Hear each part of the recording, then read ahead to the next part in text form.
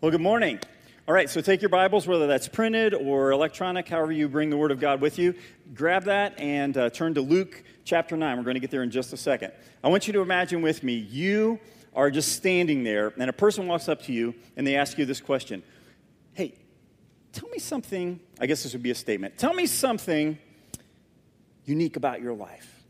Like some experience that you had that was kind of cool or different or something like that. Now, imagine that just happened. What's in your head? I mean, you've got something, right? Some unique experience that happened. Or you might be thinking, my life is really boring and lame. I have nothing unique about my life. But you do. You do. Our family was privileged to live in Costa Rica for 11 months when we were becoming missionaries and trying to learn Spanish. And the emphasis there would be trying. But we were there for 11 months.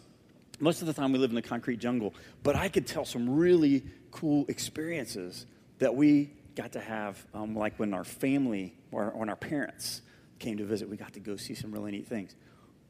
But as I thought of that, my mind went to something else, because a lot of people have been to Costa Rica. I mean, not everybody on the planet, but a lot of people have been there. But there's this one experience that Teresa, my wife, and I had that I think maybe puts us in a club of two in the whole world. So we were on a mission trip with Crossroads Missions in the late 90s. And we were doing just a lot of different things. And one day, I mean, it was a hard work day and everybody was tired. And they said, we're going to go to a local pizza place. And we were like, yeah, I'll have pizza in Mexico. That sounds great. So we went to a local pizza place. Now, still, a lot of people have done this, right? A lot of people have eaten pizza in Mexico. But when we were there, we decided to try something new. For the very first time, Teresa and I ate Hawaiian pizza in Mexico. Now, there aren't very many people who have done that. I mean, it's just kind of a small group. But this is the thing that puts it over the top. About 2 years later, my parents generously took me and my two sisters, who were both older, even though they look younger than me.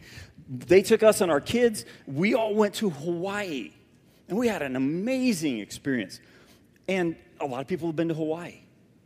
But they said, let's have pizza one night. We were like, that's an awesome idea. Now, this wasn't planned. We didn't even realize this until later. So for the very first time when we were in Hawaii, Teresa and I had Mexican pizza. That's right. I'm pretty sure we're the only two people on the planet who first experienced Hawaiian pizza in Mexico and Mexican pizza in Hawaii. Now, if that's not life-changing, I don't know what is. So what's the reason for telling that story? Here's why I want you to hear that. It basically sets us up for this incredibly unique experience that Peter and James and John have. Of all the billions of people who have ever walked the planet, these three guys are the only witnesses, the only ones who get to see this amazing story about Jesus. And so let's read about it. It's in Luke chapter 9, and it starts in verse 28. About 8 days after this, after Jesus said this, and the said this refers to what we talked about last week. Anyway, Jesus took Peter and James and John with him, and they went up to a mountain to pray. As he was praying, the appearance of his face changed, and his clothes became as bright as a flash of lightning. Two men, Moses and Elijah, appeared in glorious splendor, talking with Jesus. They spoke about his departure, which he was about to bring to fulfillment at Jerusalem. Now, have you ever heard anybody say, oh, when he was talking about his wife, he was just glowing? Or, you know, when she was married and walked down the aisle, I mean, she was just glowing, right? Have you ever heard anybody say that? We know what they mean, right? Well, this is real. These people start glowing. I mean, it really happened. And Jesus' clothing appears as bright as a flash of lightning. That's better than even Tide can do. I mean, it's amazing.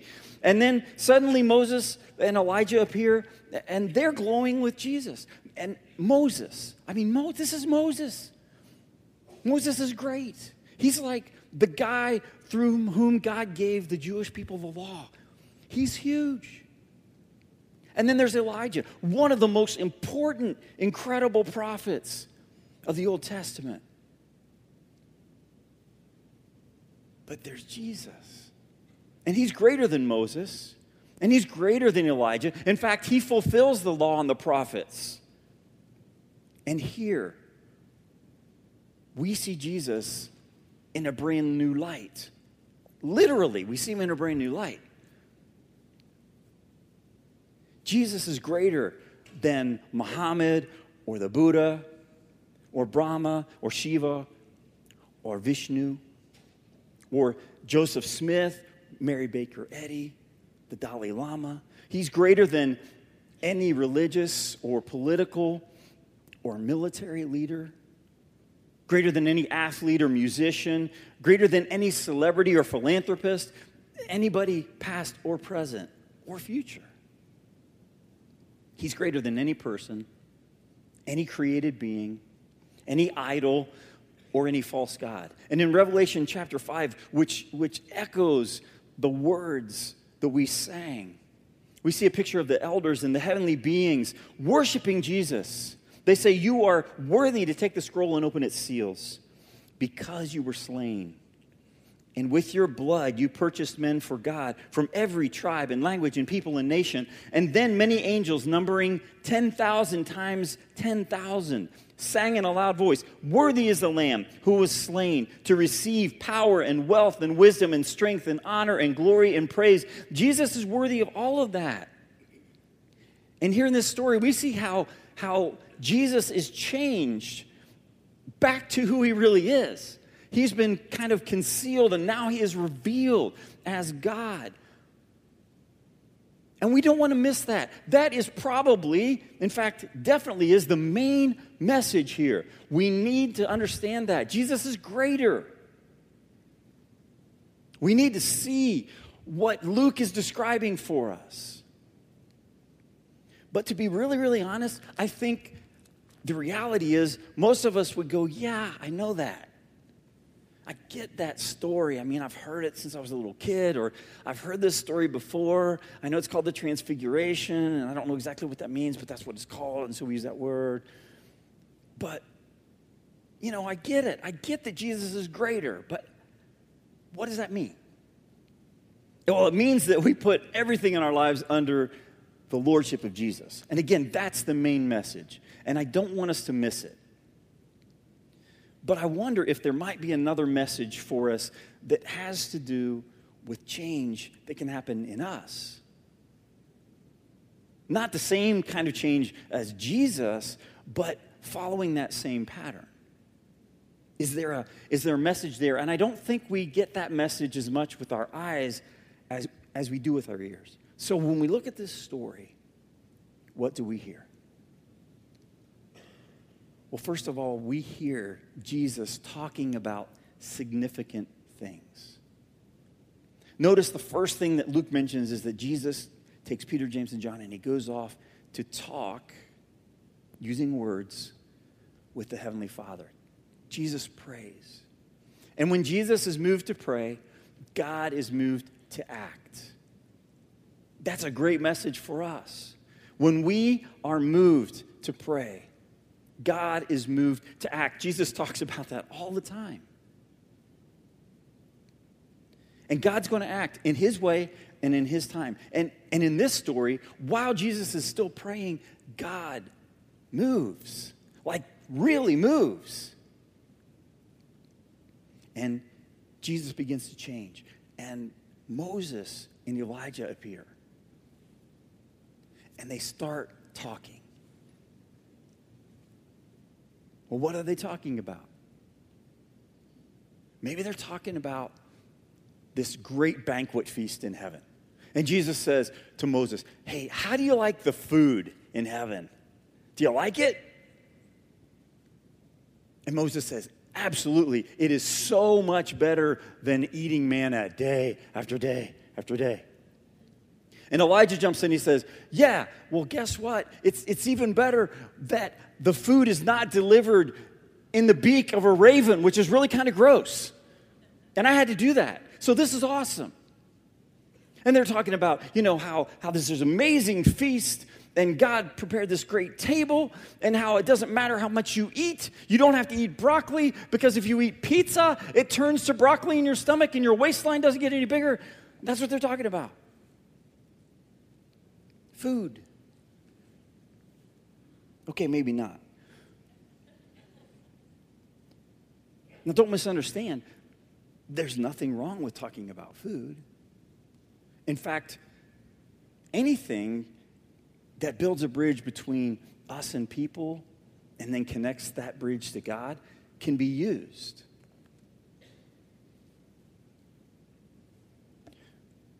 But Jesus and Moses and Elijah have a significant conversation. They discuss the things that are coming. That Jesus is going to Jerusalem, that he's going to die, he's going to be buried, he's going to be raised, and then he's going to leave the earth. The Holy Spirit is going to come. This is a significant conversation. And Jesus had just talked about those same kinds of things with the disciples.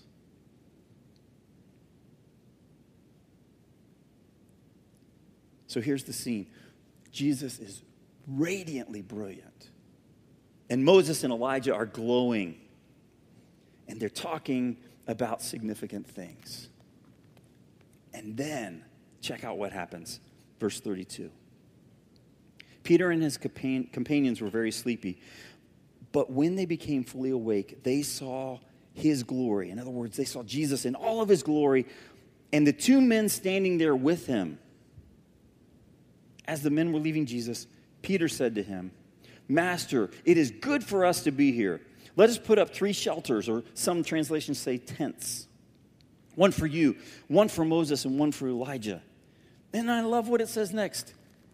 He had no idea what he was saying. He didn't know what he was talking about. Don't you love Peter? He's kind of like my hero, because I'm Peter. Like, I talk all the time. My family gets so tired of this. Teresa and I will be driving down the road, and if there's like 5 seconds of silence, I just immediately start talking. Doesn't have to be about anything. In fact, it usually isn't. And for those of us who are just not thinking that silence is golden, but thinking that silence is awkward, we apologize to you. Because it drives you crazy. I'm so sorry.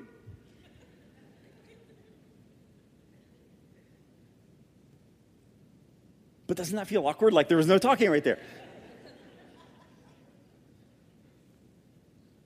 Peter sees Jesus in all of his glory. He sees Moses. He sees Elijah. He's never seen anything like this. And so Peter starts talking about tents. Let's build some shelters, man. It's going to be great. Now, to be fair to Peter, there's probably a reason he's thinking this. This is tied back to some Jewish tradition and some festivals that God instituted, and he's just wanting to find a way to glorify these guys and to give them honor. But you know what? What he's saying makes no sense. It doesn't make any sense. And so Peter's talking,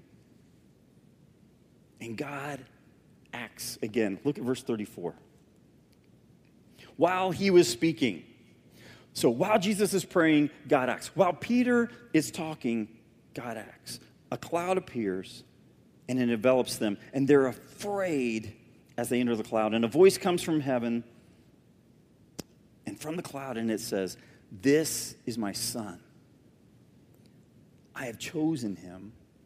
Listen to him." And when the voice had spoken, they found that Jesus was alone. And then the disciples kept this to themselves. Peter doesn't know what to say, and he doesn't say anything. Because no one heard. They told no one at that time what they had seen. Here's what God says. Listen to Jesus. Peter's voice is interrupted by God's voice. Listen to Jesus. When human voices speak, but they're not making a whole lot of sense, or they're not providing any great contribution, listen for God's voice. It's going to break through the noise. It's going to bring purpose. It's going to bring positive things. And here, when God speaks into the chaos, into the silence that Peter is interrupted, when God speaks, he has purpose. And he says, listen to Jesus. God the Father endorses Jesus the Son. Now, this isn't the first time this has happened in the book of Luke. Do you remember when Jesus was born, God sent the angels to proclaim the message, to tell the shepherds, today the Lord is born. And then when Jesus, about 30 years later, goes into the area that God wants him to go, that he would take on the purpose for which he came. And he is baptized. God speaks and says, this is my son. He endorses the ministry of Jesus as the angels spoke God's endorsement of Jesus as Lord at his birth. And then here, God speaks. He endorses Jesus. Once again, he says, this is my son. Listen to him. Listen to Jesus. When popular opinion dismisses him, listen to Jesus. When political voices disagree with him, listen to Jesus. When people ignore or dishonor him, listen to Jesus. When his voice doesn't fit your preconceived ideas, listen to Jesus. When you want to make a positive impact in the world, listen to Jesus. When you want to have a purpose for your life, listen to Jesus. When every other voice is speaking against you, listen to Jesus. When you need to know that you are loved, listen to Jesus. Listen to Jesus. When you listen to Jesus, really listen to his words and listen to his word, you can't help but be changed from the inside out.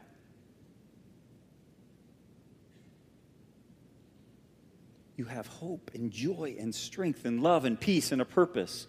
When you listen to Jesus, you learn to become more like Jesus, and you begin to talk about significant things. See, Peter is a great example of this change, this transformation.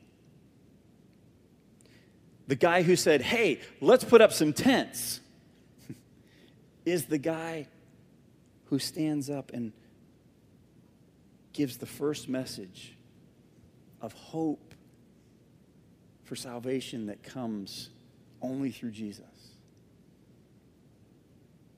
The guy that denied who Jesus was, now that guy boldly stands and will talk to anyone, whether they want to listen or not, about Jesus. The guy who took a sword now takes a pen and he talks about Jesus. And I think the pen is mightier than the sword. Peter has changed. In the last verse it said they didn't talk about it at that time, this experience that they had. You kind of understand why, right? And then they started glowing, dude. You know, really? That sounds pretty weird.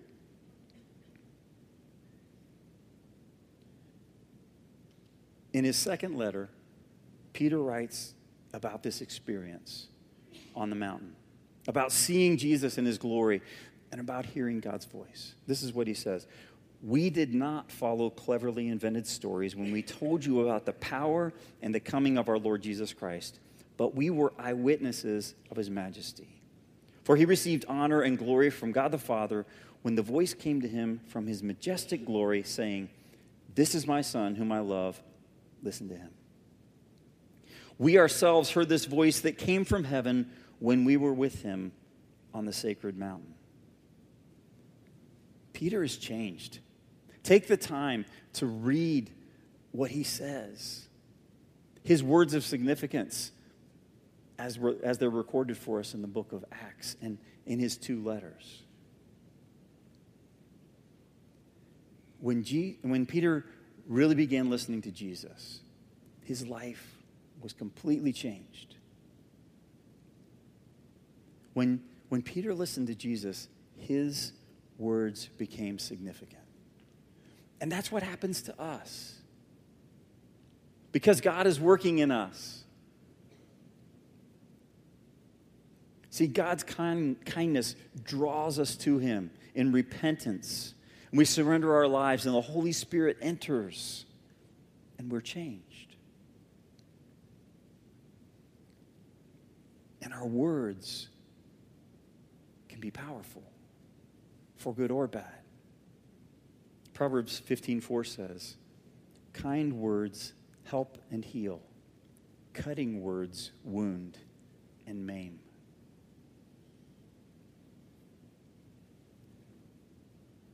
When our words are the words of God, there is great healing and help that comes to people's lives.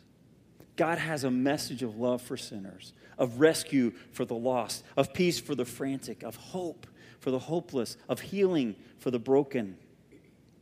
So we speak truth, we speak love, we speak hope, we speak life. You guys know that the world beats people down every day. So many people are wounded as they're walking. And so we need to use the words that bring help and healing, words of truth given in love, words of God's holiness, words of holiness that God's calling people to, words of his love and mercy and his grace and his kindness. And it's not the only thing that leads people to repentance and life change, but it is true that the Bible tells us that God's kindness brings us to repentance. The idea is that God wants to connect with people where they are. He did that with Peter. He did that with me. But he wants to then take them and lift them up and change them and mold them into the people that he designed them to be. And that's what he did with Peter. That's what he's doing with me. That's what he's doing with you. And people need to hear that message. And amazingly, God uses us to share that message with them. Some of you will know this. There's an acronym, FORM, F-O-R-M, that they teach people to use in business, for example, to connect with people and have conversations. The F stands for family. So you would ask someone, hey, tell me a little bit about your family. I don't know much about you guys. Whether they're single, whether they have 27 kids, it doesn't matter. Everyone has some sort of family story they can tell. What about occupation? That's what the O is. What does like a normal day look like for you? As if there's such a thing as a normal day, right? And the R is recreation. Okay, let's imagine you have a day. Money is no object. You can go anywhere. You can do anything. What would you like to do? What are the things that you enjoy? And then the M is the message. And again, in a business context, this is where you tell them about your product or your service or whatever it is, and you've had a good conversation, and now you tie the message in. Well, in our case, the message is Jesus. And it's wonderful. So, here's an idea. This week, try using the form method and see what God does through it. Here's a really good idea. Tonight at 5 o'clock when we go to the fall festival, you can try it out on people. You can try it out on each other. We can do that. Because there's going to be somebody there that you don't know, right? And you can start asking them questions. You're going to do this, all right? We're going to do this together, okay? So just when you do it, don't do it like this. Don't go, hey, hey,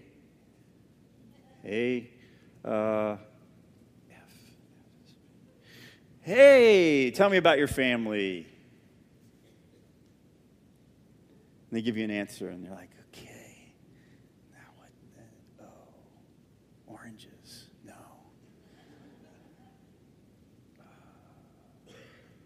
Onomatopoeia, no. Occupation.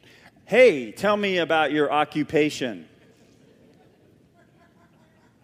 What do you like to occupy your time with?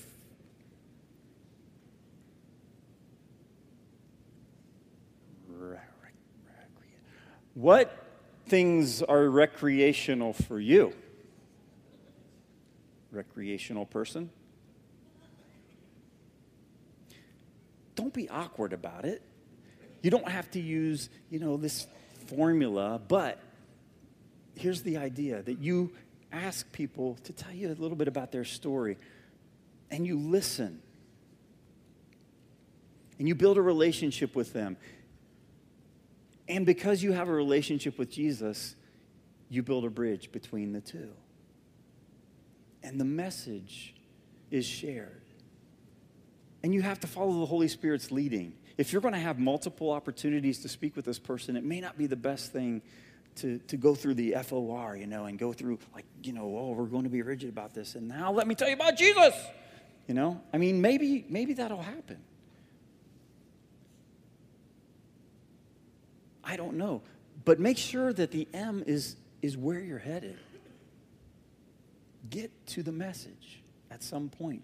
It might only be that you start with the R question, and then it leads just naturally to a connection to Jesus. It might take multiple conversations. Just build a relationship with Jesus and then build a relationship with people and connect the two.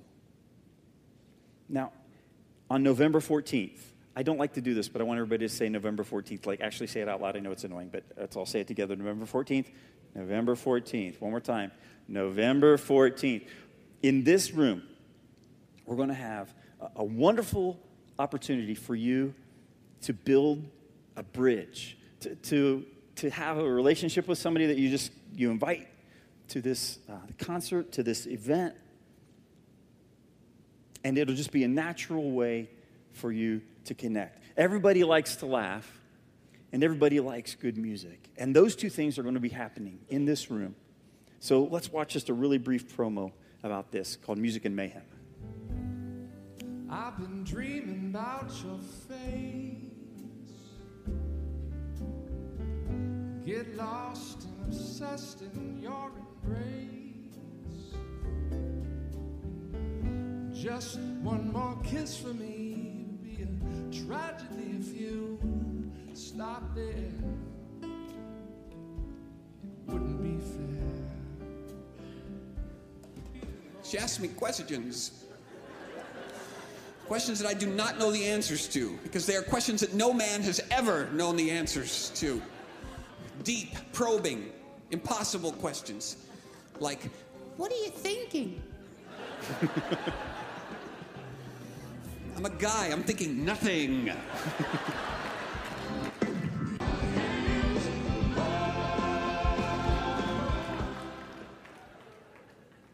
So Music and Mayhem is coming November 14th here in our room. John Brandon, this will be his third time to be with us. He's the comedian. And this Michael O'Brien, man, I just was like, oh, man, his voice. That was pretty awesome. It's going to be a great opportunity for you to just be here. But I want to challenge you to do what Teresa and I are doing. We're buying tickets for ourselves, and then we're buying extra sets of tickets, and we're asking people on our court, people who are our neighbors, to come. Would you do that? I mean, you can invite my neighbors, but it'd be better to invite yours. Just be here and bring some people with you. This night can build a bridge. It can lead to significant conversations that you have with people. The story of Jesus on the mountain is this transfiguration, as we call it, is obviously about Jesus and his glory and who he is. He is greater than anyone in human history. And the change that these guys see in Jesus is glorious. It's radical. It comes from the inside out, and it shows Jesus for who he really is. And I think that people that truly listen to Jesus are similarly changed, meaning that it's a glorious and radical transformation from the inside out by God's love and his power and his grace. And it changes us into the people we were originally designed to be. If we let the Holy Spirit direct our words, even an experience about pizza can be a bridge to a significant conversation. You have the words of life, the apostles said. Where else will we go? And Jesus has given us those same words, and he says, would you please talk about significant things, especially me, with other people? You can bring hope and life and truth and joy and peace and grace and purpose. You can bring Jesus to the people around you. Listen to Jesus. Hear the stories of people and connect the two. Jesus is greater than anyone or anything. And Jesus talks about significant things. So we need to listen to Jesus. Because people who listen to Jesus talk about significant things. Would you pray with me? God, give us the faith to trust what you say, that your word is true, and that it truly does change us. Remind us that you've broken through this dark chaos and the babble of people's opinions. And you've spoken, and you've restored your original design for our lives. So help us to listen to Jesus. And help us to listen to the stories of the people around us. And then help us to build a bridge with words that bring healing and hope to them, reflecting the healing and hope that you've brought to us. In Jesus' name, amen. Let's stand.